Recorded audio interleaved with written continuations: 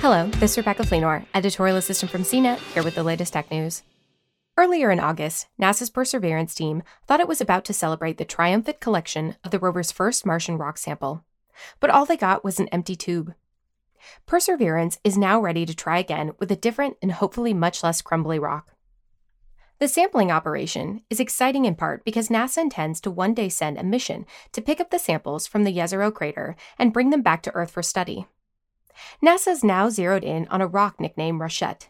The rover will rough up the rock a bit with an abrading tool to get a better look and help the team decide if this is indeed the rock they want to sample. If it's a go, the rover will drill into the rock, collect a pencil-thick core piece, and seal it in a sample tube. Perseverance is checking out a craggy ridge named Citadel. The ridge is capped with a layer of rock that appears to resist wind erosion, a sign it's more likely to hold up during drilling, NASA said in a statement on Thursday.